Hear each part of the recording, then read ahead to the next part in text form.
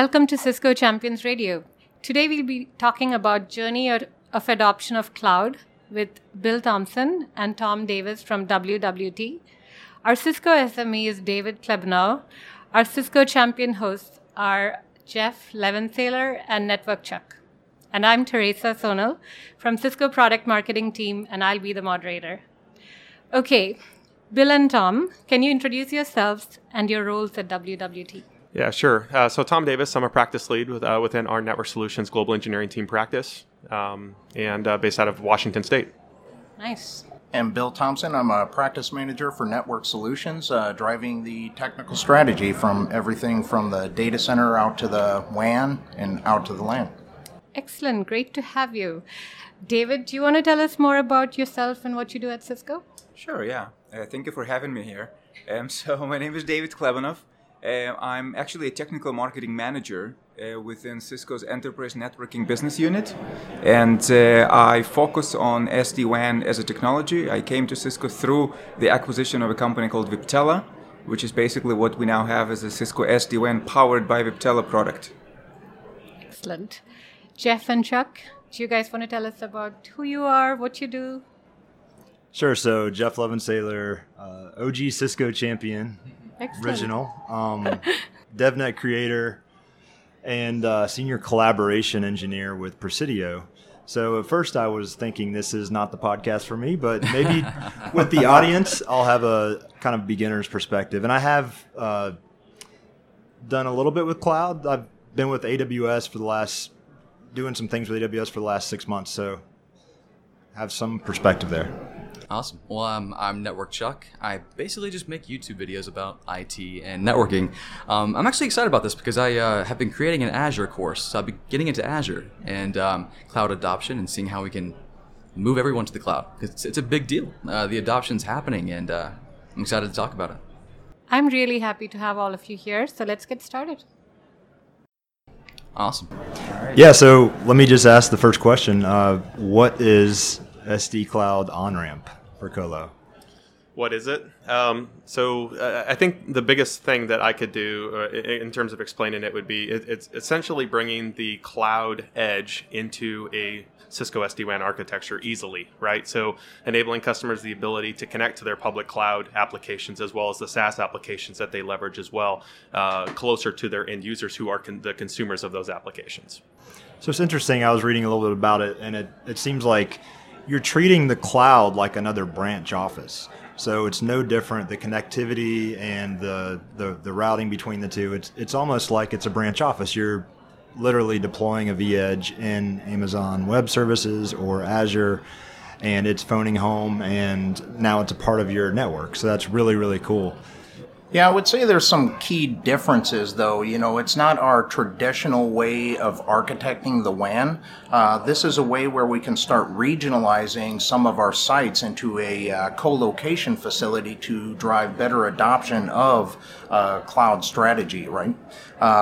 It's quite a bit different how we have to think about how we design these networks today because our applications no longer reside in a private data center. They're all over the place. Things like O365, things like AWS. How do we know what the best place or the best path for our user to get from where they're located out to the actual applications they need to consume? Right. You guys are right. Yes, and the way that you called it is that kind of treating your cloud as a branch. I think the way I would look at this is that we want the same operational experience when you adopt those public clouds, such as AWS, Microsoft Azure, Google Compute. So you want to really have the same common operational experience, whether that's a branch, a campus, an on-premise data center, or if that's a cloud data center, right? It should not make a difference. Obviously, there are some unique characteristics to the cloud and how the cloud is architected, but we really want, with the cloud on-ramp philosophy, specifically the cloud on-ramp for IaaS, we want to make sure that we abstract that from the network engineers or from the people who don't want to know the intricacies of cloud service provider networking and say, okay, why don't we just create this layer of abstraction, give you a single tool to operate it, which is the Cisco vManage, which is the same tool that allows you to manage the entire SD-WAN fabric, and the same tool can also now manage your cloud presence in the infrastructure as a service.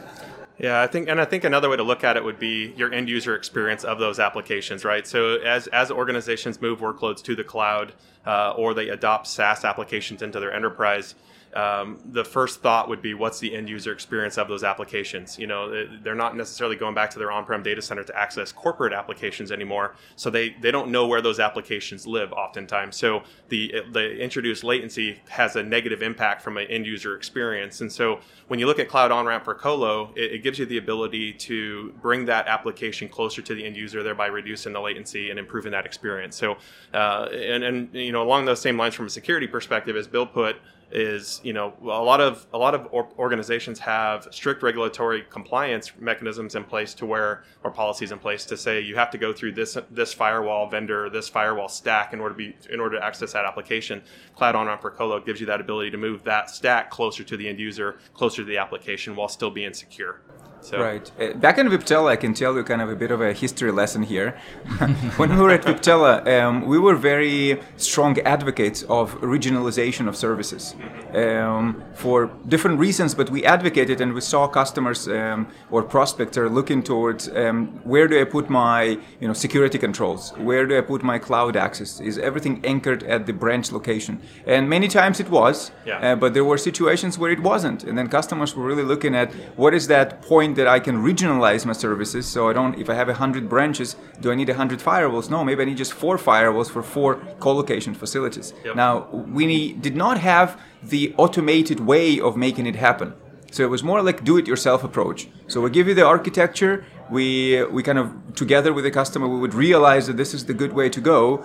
But since after that happens, then you're like, okay, now you're on your own. Like, you go and you deploy the routers and you deploy the switches and you do all the configurations, and would be nothing pretty much that we would do until the point that router comes up at the co-location, and that's when vManage will take over managing it. Yeah. And with what we've just introduced in the most recent release of our code, which is 19.1 if anybody's following, and that's really that automated way to allow customers to say, okay, I got it, that co-locations bring a lot of value to me, but can you please help me with operationalizing and deploying it through the same tool, which is vManage. So don't tell me to build it myself. Yeah. That's exactly what we've done. We basically created a very simple to consume product. From ordering standpoint, it's just one product ID.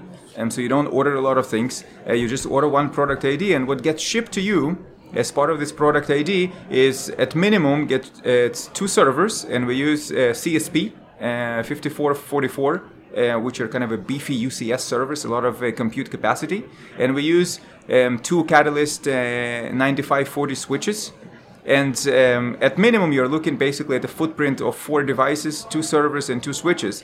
And we would tell you, here's how you should cable it. And we'll give you pretty much kind of like a cabling diagram. So, okay, you cable it like that. And once it's cabled and turned on, then vManage takes over. So it's not a very typical way of thinking about it, because vManage is typically thought of as an SD-WAN management tool, which manages routers. In this case, we're talking about Catalyst switches and CSP servers and the virtual services VNFs that I deploy on them, right? And all of that is now managed through the single pane of glass of vManage, right? So it really transforms that vManage from just being a single sort of a unidimensional domain controller for SD-WAN to be doing more than just routers. Now can do switches and servers and hypervisor and virtual switches on the hypervisor and VNFs on it, and do the stitching and service chaining through those VNFs. So it's really that kind of a one-stop shop for everything that you want to happen in the colo, which could give you regionalization of services such as cloud adoption or security or whatnot. So I'd like to second what David just said. At WWT, we put this in our labs and we're testing it out. And from unboxing the gear and putting it into the rack, it was up and running within 45 minutes. I can't stress enough the value to us was in the orchestration by vManage.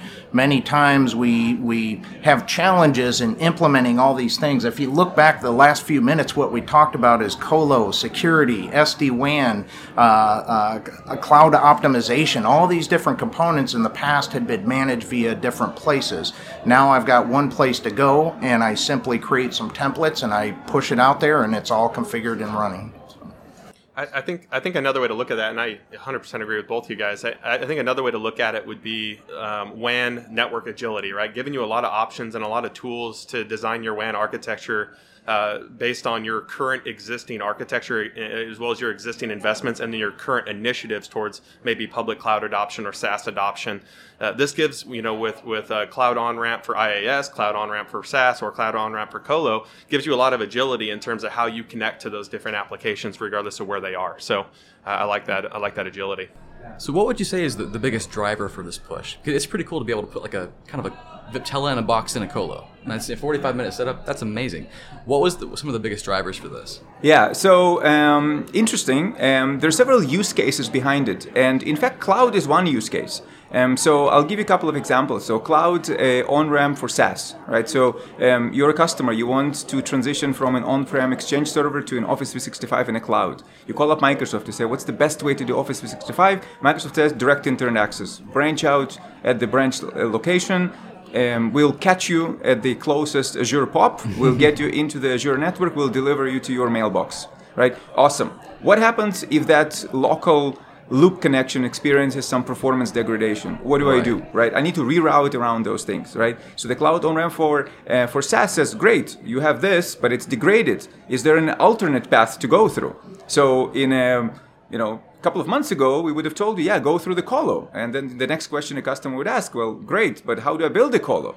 Right? So now we have this answer to say, great, if you leverage the two features together, right? You have the solution for steering the traffic, which is the cloud on-ramp for SaaS, and you have the colocation infrastructure, which is the cloud on-ramp for colocation. Now those two solutions brought together are going to allow you to effectively route to Office 365 through either DIA or the colo, right? So that's one example. There's other examples where colos are useful for things that are not necessarily cloud. For example, we've advocated for a long time, how do you transition into SD-WAN? And our safest approach to transition to SD-WAN is establish transition hubs. This will be the places where your overlay network, the SD-WAN network, and your underlay network, which is the non-transitioned traditional routed network, meet together, and then we would interconnect the two domains in those places. And then the question is, well, where does that interconnect happen? If it happens in my data center, that's potentially too far. So I need to, I incur extra latency to get traffic to the data center from each one of those domains just to make the interconnect. Then we would say, okay, let's regionalize it. The next question is where? Colocation. How do I build a colocation? Okay, so I see the circle here. You see the circle here, right? So there's interesting cases where basically before that we just told customers to just do it yourself, deploy it yourself. Now we can have this fully automated colocation rollout that you can do, and I'm extremely happy to see our partners, which is in fact an awesome opportunity for partners to do this in colos and offer this as a service to customers who don't want to do this themselves, even though it's automated through vManage. If a partner is managing their SD-WAN deployment, they can also provide an extra level of service to say, we are now going to also roll out this co-location facilities and design in those co-location facilities in mind. Oh, wow. So basically, a customer can either just take this, even if they don't have a data center, a co-location, they can just get one set up, put that in there, and they're good to go. Right. Or go with a partner like you guys. And you still need a facility, right? I mean, you still need cooling, rack space. Okay. Not your closet or bedroom. Exactly, yeah. So if a partner has a facility, right, and we're using co-location as kind of a loose definition because co-location could be anything. It could be partner's own data center. Right, so co-location is a physical space that provides cooling, power, rack space that can put a couple of pieces of gear and hand it over to vManage for management. So partners, it's definitely an awesome opportunity for partners to kind of get on board with this and offer this as a service. That's awesome. Now, as far as the security portion, I mean, that's obviously a huge concern. What are some of the things that we can expect from the solution and kind of have our minds at ease? Yeah, I'll comment. So the first thing is, Cisco SD-WAN has had direct internet access for a long time, and David mentioned a couple of use cases around Office 365. That conversation goes pretty good for the network team, but then you start bringing in the security team, and like, hold on, wait a minute, what do you mean you're going to have Pump those brakes, hold on. end users going directly to the internet at my branches without me being able to inspect them and run through our security policies? So what I think instantly what this does is it gives them the ability to bring that Office 365 or any SaaS application closer to the end user while still maintaining the regulatory compliance that they need as part of that security policy. So that would be my first thought on that. Oh, awesome. And within the solution, there's actually gives you quite a bit of flexibility and security options, right? You can consume the security that's already native to the Cisco SD-WAN solution, like the Layer 7 firewall, the content filtering, or use the cloud on-ramp for Colo to deploy a security VNF on top of that to maybe use a chosen solution for that. So, Exactly. And this is an awesome point. And what I can tell you is that it's not either or. Because it's kind of like an onion, right? It has layers. So for the traffic that goes Office 365 and prefers the DIA circuit, then the security resident within the SD-WAN branch router is going to take care of that. And that's the firewall, IPS, IDS, URL filtering, advanced malware protection, all kind of slew of security features. And that could be segmented off into its own VPN, which is a segmentation technology that we have. But then side by side, you can have a traffic that is destined to a corporate data center. And that could be something like a credit card transactions or some financial data or any application that still resides in a corporate data center. And to segment that out, I can put this into different VPN, which is a different bucket. Now, I can have a different policy for that other VPN. VPNs are not just for segmentation, they're also for policy enforcement. So VPN 1, take DIA, go to Office 365. VPN 2, go to the colocation facility, and through service chain, just like you mentioned, go serviced through a physical, or not physical, but VNF, virtual firewall, that resides in that colo facility. So it's like slice and dice. Pick the enforcement point that makes the most sense. So I have a question. Both of you have addressed about reducing latency, improving security, and also about policy enforcement, like improving policy enforcement. What are your thoughts about reducing CapEx with Cloud On-Ramp for Colo? Does that... In terms of, like, is it going to increase CapEx? Or? How we does can it actually use that to reduce CapEx by going to a smaller footprint, a smaller maintenance model, because what we're really doing is doing what we've done in the data center with applications, for the past 10 years. We're taking those and virtualizing them from bare metal into this, smaller footprint. So this is the same concept where we're taking those different network and security functions or whatever function you can think of and putting it inside this smaller footprint and using our resources for most effectively. Yeah, I think what you said about the transition, it's a good way to Transition. talk about that. Makes a lot of sense. Yeah, and I would just add too. I've talked with enterprise customers that have security stacks at every location, right? You start looking at being able to regionalize those stacks, thereby reducing the number of security appliances that they have at every location if they're able to go to that model. That's great. Yeah, So- precisely. Yeah, so 100 branches. Do I need 100 firewalls? Yeah. If I need a firewall at every branch, then yes. But if I regionalize those, then I may need only a couple of them wherever those co-locations are. Yeah. Give us a call if you do need 100. I would like to point out, we've talked about the, SD-WAN function and the security function. It's not limited to that. In fact, we're experimenting with putting things like a wireless controller or DNS servers or DHCP servers in these regionalized facilities that I can serve that out better to my users. So. Yeah, actually, it's a really interesting point. I want to add that we are not limited to just Cisco VNFs. The CSP platforms run what we call NFVIS, which is the kind of a Cisco branded KVM-based hypervisor. And it's the same hypervisor that runs on platforms like ENCS, the Enterprise Network Compute System, right? So those are kind of a branch virtualization platforms. A little bit less beefier than CSPs from resourcing standpoint, but it's the same kind of hypervisor that can run on top both. And we make an effort to make sure that we're not just locked into Cisco services, not just the Cisco VNFs. So we've certified a slew of third-party VNFs that if a customer decides that they want to use third-party VNFs at those co-location facilities, they're more than welcome. If they use the ones that we have certified, obviously we will stand behind it. If they want to experiment and put something of their own, then partners can help. Yep, absolutely.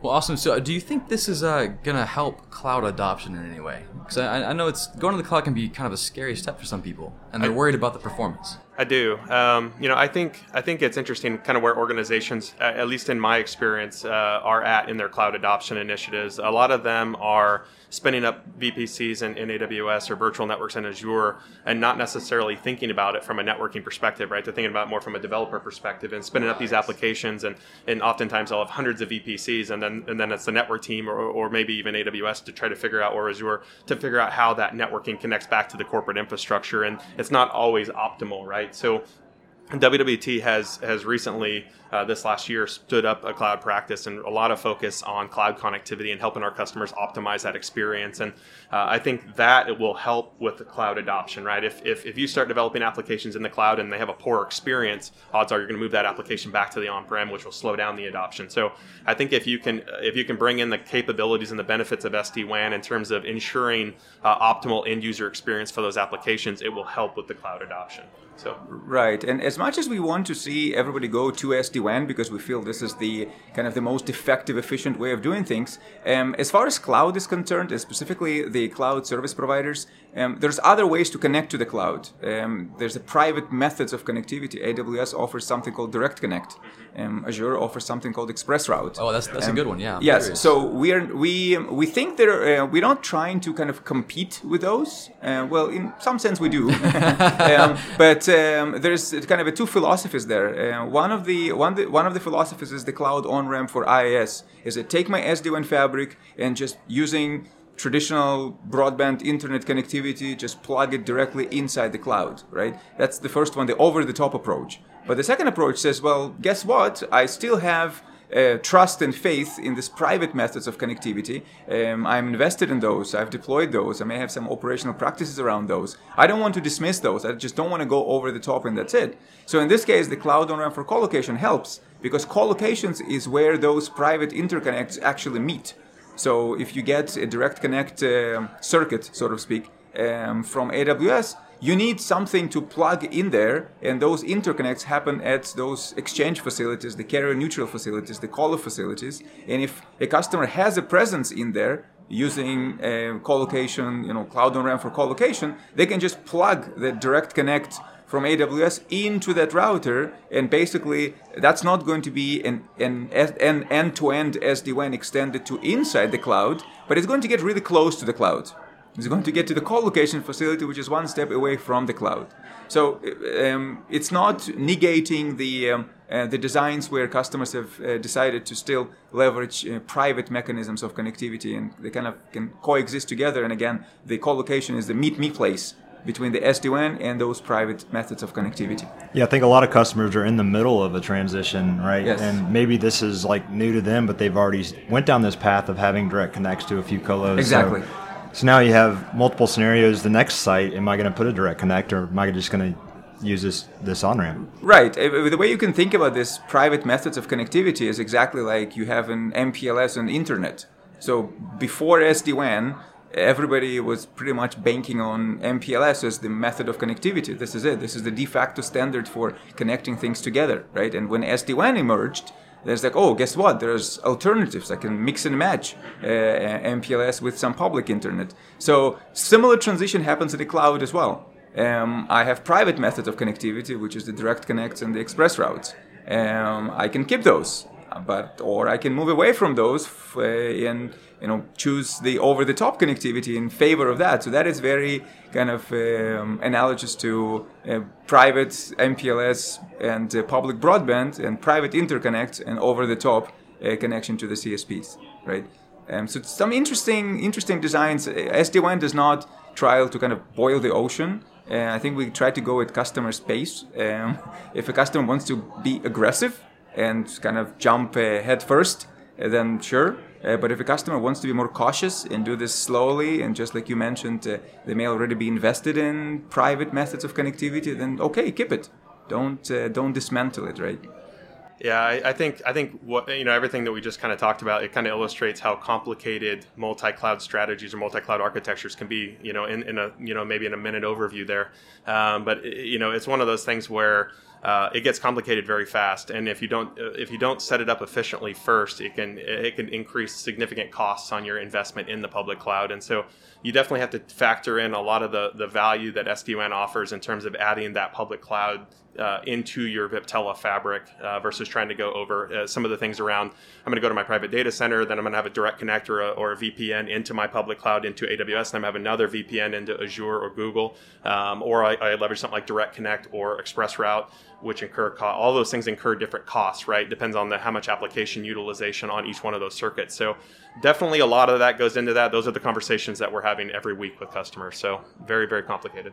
So what's interesting is, we've talked about the SD-WAN integration, but the cloud on-ramp for Colo, it doesn't need SD-WAN to go there. So let's say it's a large organization that has to plan out that SD-WAN deployment. I can still place the cloud on-ramp for Colo in a Colo facility and get the benefit out of the virtualizing those network functions and use traditional WAN transport methods to get that traffic there.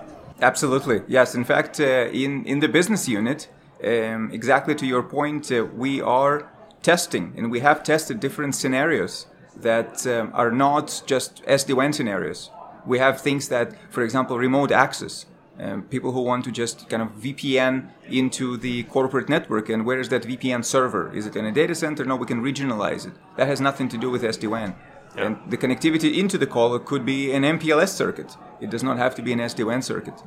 Obviously, because the cloud on-ramp for colocation is managed by vManage, it kind of makes sense to have an SD-WAN because it's the same tool. Yeah. But it's not a necessity. It could actually be kind of the first step into adopting SD-WAN is putting this in a Colo first. And then you like it, then go to the branches. Yep. And guess what? It's the same tool. You already have an infrastructure in place. And that follows the path for the transition hub that you talked about earlier. Yes, exactly. Yes. So some interesting designs. To your point, Thomas, is that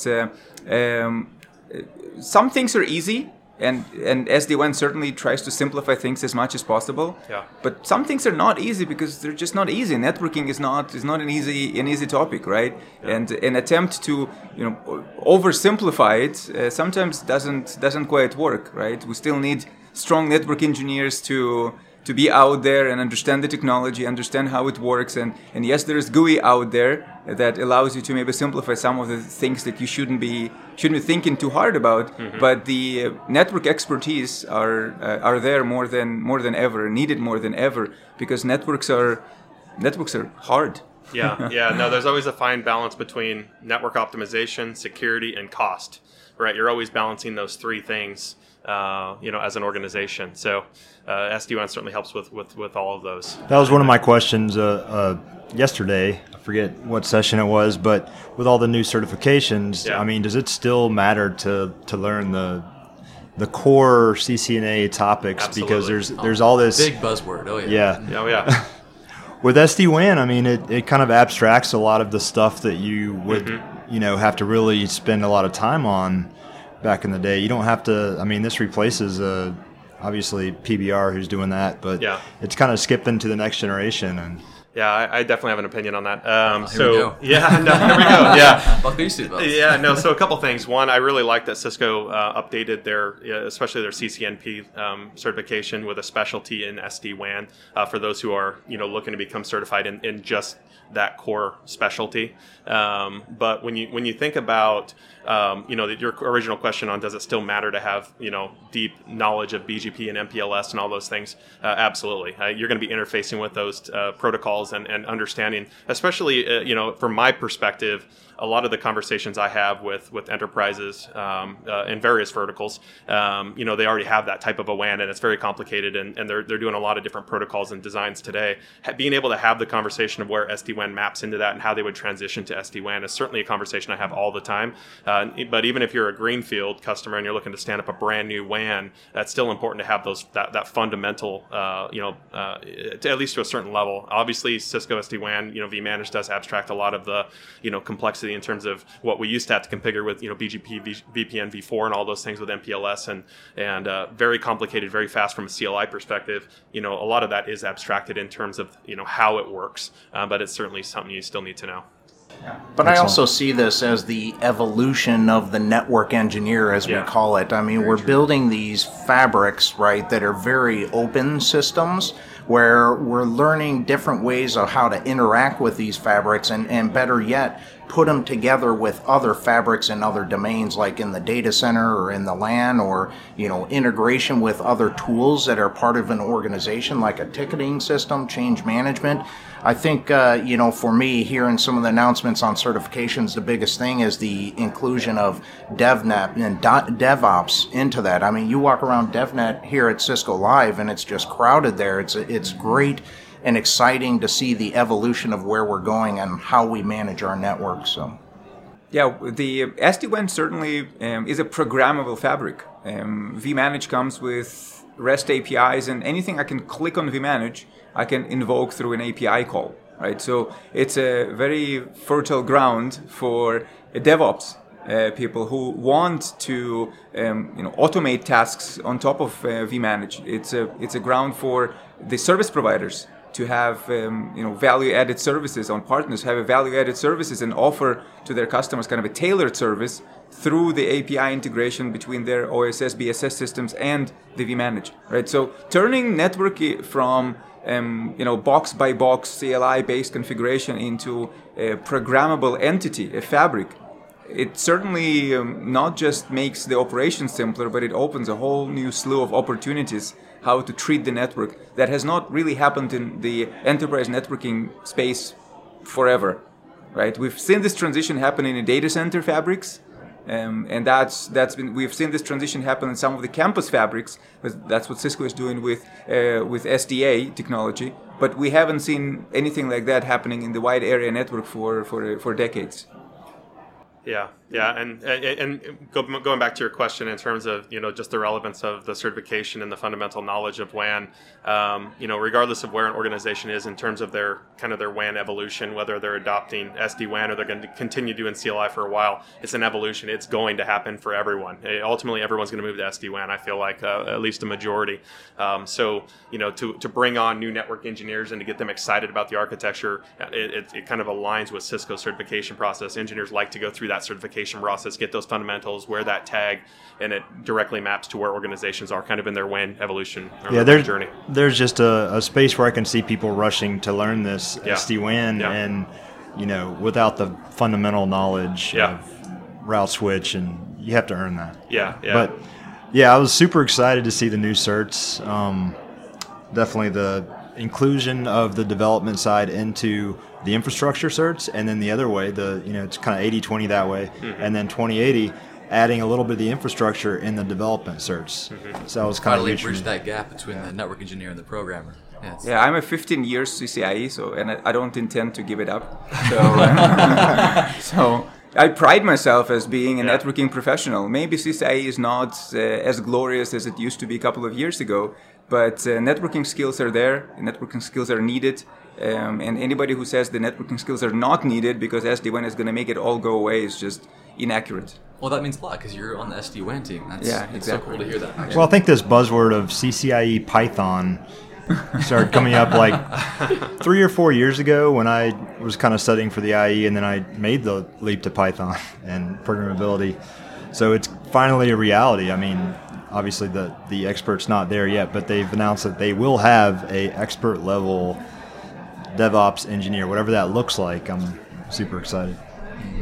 So going for SD-WAN, what do you think are some of the biggest skills you can acquire to be awesome at SD-WAN? So I know we have the certification, but it's kind of like, well, what does that actually mean to be able to do SD-WAN?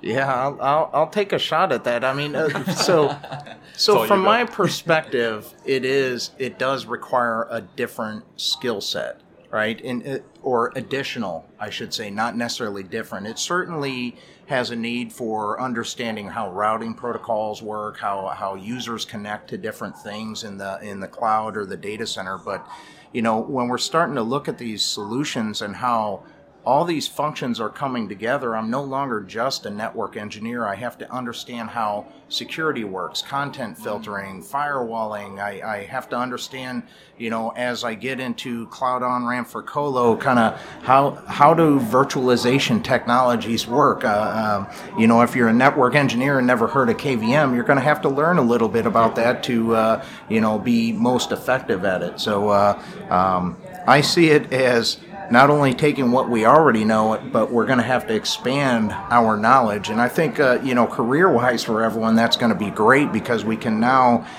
understand the network as a whole with tied-in security, with DevOps, with, the network functions, the virtualization, really understand what it means to build an enterprise architecture. So yeah, and I would go back to, what we just talked about in terms of, the real-world experience, right? SD-WAN in a vacuum is something where Cisco's got a lot of training on. Like, you can go out and learn everything you can about all the Viptela fabric and the protocols it uses and how it works, and ZTP and PNP and how all those things work in a vacuum. But I think what would make you a really good, solid engineer is how those things connect to the public cloud, how they connect into your campus architecture, understanding the connection points and understand how to optimize the fabric as well, and everything that Bill just mentioned as well.